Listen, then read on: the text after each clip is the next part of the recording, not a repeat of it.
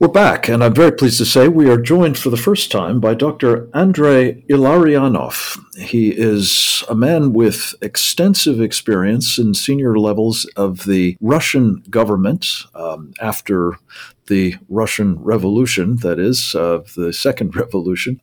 He served as a chief economist to several prime ministers and also to Vladimir Putin, a man he knows well. He is these days a senior fellow, I'm pleased to say, of the Center for Security Policy, and we're delighted to have a chance to pick his brain to assess and try to make sure we understand what is going on with respect to this crisis in Ukraine and the possibility of a Russian invasion of that country. I should say, another Russian invasion of that country. Andrei, welcome to Secure Freedom Radio. It's great to have you with us, sir. Thank you very much, Frank, for the invitation. I'm delighted to be with the Center for Security Policy and to work with you and your colleagues. Thank you. Let me ask you, first of all, to assess the proposition that the crisis at hand is at least in part a product of the Biden presidency rather than Vladimir Putin's ambitions. Some have called this a wag the dog exercise, hearkening back to what Bill Clinton did to try to deflect attention from some of his personal scandals with a crisis in the Balkans. What's your take on how we've gotten to this point in Ukraine, as well as where we are now and Biden's role in all? Thank you, Frank, for bringing the most important point right from the very beginning. Unlike all previous aggressive imperialistic campaign that Mr. Putin launched against its neighbors like Georgia, Ukraine, or even remote countries like Syria, this recent crisis that we are facing over the last 3 months seems to me it has been originated or initiated not by Putin, but by American administration, by the current American administration, which is very unusual. And it is not something that many people would expect and would understand in such a way. And this current crisis over the last 3 months is definitely organized by two sides, by the current US administration and by Putin administration, with a clear division of labor, with the so-called good cop and bad cop. The role of good cop went to Mr. Biden, and the role of the bad cop went to Mr. Putin. So the American side has launched this campaign on October 30th, 2021, last year, with a publication in the Washington Post. And over the next few days, Washington Post has been joined by Politica, Foreign Policy, CNN, and other U.S. outlets. For some time, no other media, neither from United States or Europe, did join this campaign. And that campaign stated that Mr. Putin is accumulating troops on the Ukrainian border with the intention to attack Ukraine again, but not with the small skirmishes, but with outright full-scale invasion, which step by step grew to the outright big war with the purpose, with a claimed purpose, to conquer substantial portion of Ukraine, like left bank of Ukraine, southern Ukraine, with reaching Dnieper River, with crossing Dnieper River, with encirclement of such big Ukrainian cities like Kharkiv, Dnipro, and even capital of Ukraine, Kyiv. And now we can see that many Western medias are publishing maps like Washington Post, like New York Times, like Bild, like some other publication. They publishing maps showing all these arrows of Russian troops moving in depths of Ukrainian territory and conquering this territory and claiming that it is going to be huge, big war. Mr. Putin looks like decided to support this claim and to help these so-called hypotheses, those claims, and he studied. It's fact of life. He studied to move some of Russian troops, but those movement on of the Russian troops on the so-called Ukrainian border is very far from the size that Russia or anybody else would need to have a full-scale invasion, new invasion into the Ukrainian territory. All Okay, so military experts. let me Yeah, ask you, if I can, Andrei, yeah, please.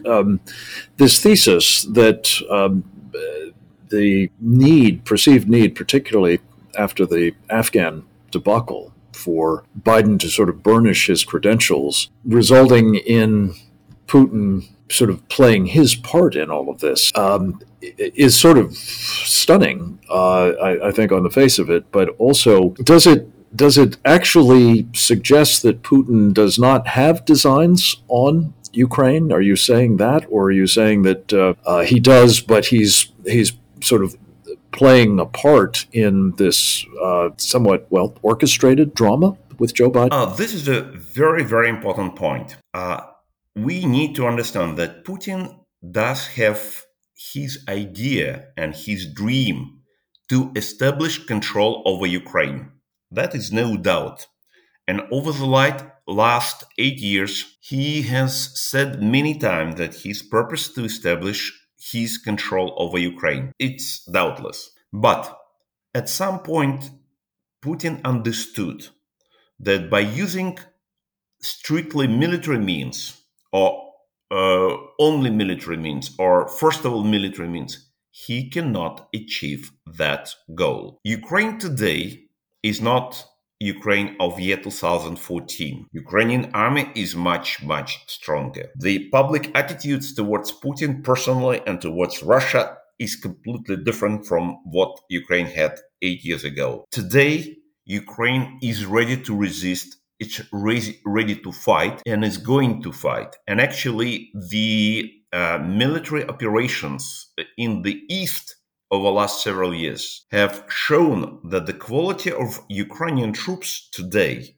are at the same level or similar level as the Russian troops, or maybe even a little bit higher in strictly conventional warfare. And Putin knows it very well. So, for the purpose to establish military control over Ukraine, Putin needs huge army. These 100,000 troops that have been claimed located on the Ukrainian border is absolutely not enough for any serious operation against Ukraine. In the operation, for example, during the Second World War, for any serious operation on the Ukrainian territory, as you know, just the front moved from the west to east and from the east to west several times during the Second World War. In each of those operations, Soviet army was using the Russian troops of size 1.6 million or 2.1 million soldiers and officers. Just to get one city, Kharkiv, which is 50 kilometers from the Russian border, the current Russian border, Soviet army in 1943 was using 700,000 soldiers. To liberate Kiev, the group was about 1 million. Certainly, it was a Second World War. Today's world is a different one. But we have the experience of Russian-Georgian War. Georgian troops in year 2008 was 27,000 altogether. Putin used against Georgian army his troops of 83,000, which means 3-1. Now Ukrainian army has active duty 250,000 troops. 200,000 are in active reserves. 400,000 are veterans from this war in the east. In all those operations, Ukrainian that are ready to use resistance against Russian troops is about 1 million. these 100,000 Russian troops. Andrei, I'm going to run out of time here before I run out of things to talk with you about. Let me just ask the essence of the question, I guess, is that if Putin were serious about invading Ukraine, he would have to have a vastly larger army. He has a relatively small one, still substantial, but nonetheless relatively small one on the borders of Ukraine, including in Belarus now. And you're saying that that means he's not seriously interested in actually invading Ukraine. He's hoping to achieve certain, presumably, political outcomes, geopolitical, strategic outcomes in Ukraine, and perhaps vis-a-vis NATO, without actually having to go to war. And is Biden playing into that, do you think, if he has as this ultimate objective really just sort of burnishing his credentials in the foreign policy space rather than, trying to punish, let alone actually defeat Vladimir Putin? Yes, this is a correct description. The plan that is being played by two sides at the same time, by Putin and Biden, or Biden and Putin, is such. So Biden is creating the impression that it's going to be a big war. Putin is helping him to create and sustain such an impression. And both of them are trying to convince or to threaten Ukrainian administration, Ukrainian government to implement the so-called Minsk agreement. If they succeed in that business, it means that Ukraine would lose its sovereignty. And it is exactly the purpose of Putin's action. For Biden, it is not so important because he doesn't care about Minsk agreement and about sovereignty of Ukraine, but he would have Putin on his side in this regard. And Putin and Biden would be portrayed as a person who prevented big war in Europe.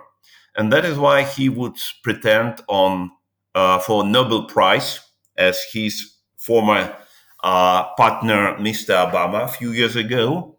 And definitely, in this regard, his support, political support in the United States would rise, and it would might help him in this upcoming November election this year into Congress. So for Mr. Biden, it looks like it's a first of all domestic policy issue, how to get political support within the country. Things go according to this plan. It might be something of a win-win, I guess you'd say, for the two men. Putin gets, a greater degree of, dominion over his neighbor with the acquiescence of the Western nations. Biden is able to claim that he staved off a military conflict in this manner. I have two concerns about it, I have to say, Andrei, and that is one, that the history of these things, notably I'm thinking of the Czech betrayal before World War II, is that they can end up badly when you wind up emboldening people who actually are pretty ruthless and malevolent types, and I think Putin is. Secondly, that there may be miscalculations along the trail, that Putin may, in fact, not play the role and decide that this is a unique opportunity, especially if the Chinese wind up, as we were talking about with Captain Jim Fennell in the previous segment, deciding that they're going to go for it in Taiwan, and suddenly it's a game on in terms of territorial ambitions being fulfilled. Your thoughts on those points? First of all, you're right. This is a very risky game, no doubt. But the difference between today and 1938, between Ukraine and Czechoslovakia, is that Ukrainians are ready to fight. And I talked to many of them. I'm right now in Kiev, and I do feel this Ukrainian spirit. They're not going to surrender. They are going to fight. And just I know a little bit how Ukrainians do fight. it would be not possible. It would be not difficult. It would be not possible for Putin to win militarily. It is impossible right now. It is not yet 2014. Ukraine will not be able to win over Russian troops. It's true, but Ukraine will not surrender. They can take a huge toll. Yeah. And that brings me to the last question, and that is Russian popular attitudes towards all of this. Is there any perceptible appetite on the part of the Russian people for a military conflict and possibly, as you say, a very bloody one? Definitely not, but nobody is asking Russian people, and Russian people do not have say in that business. Russia is authoritarian. But is it weighing on Putin, knowing him as you do? Do you think that this is a consideration for him, that this may prove to be unpopular and Essentially, perhaps no. Precipitate an end to his tenure, his role? Essentially, his rule? no. Not a This is factor. authoritarian regime, and Putin is doing whatever he wants. There is no opposition in Russia. There is no free press. There is no possibility to express disagreement or opposition to Putin's policy. So that is why, as in any authoritarian or totalitarian regime, it brings me back to my fundamental concern is that he may just decide to do it, seeing the circumstances and the possibilities here of achieving a greater degree of hegemony and power at the expense of NATO, the West, and the United States most especially. Andrei, I hope you'll come back soon. There's a lot more to talk about here, especially I would like to pick your brains about the impact on all of these things of the growing European dependence on Russia for energy, notably with the Nord Stream 2 pipeline. But that's for another day. Thank you for your time on this occasion and for the chance to visit with you. It's I hope, the first of many such conversations. Thank you, sir. Thank you for what you're doing now with Frank. our Center for Security Policy. Thank God you. bless. Thank you for having me. Yeah. A pleasure.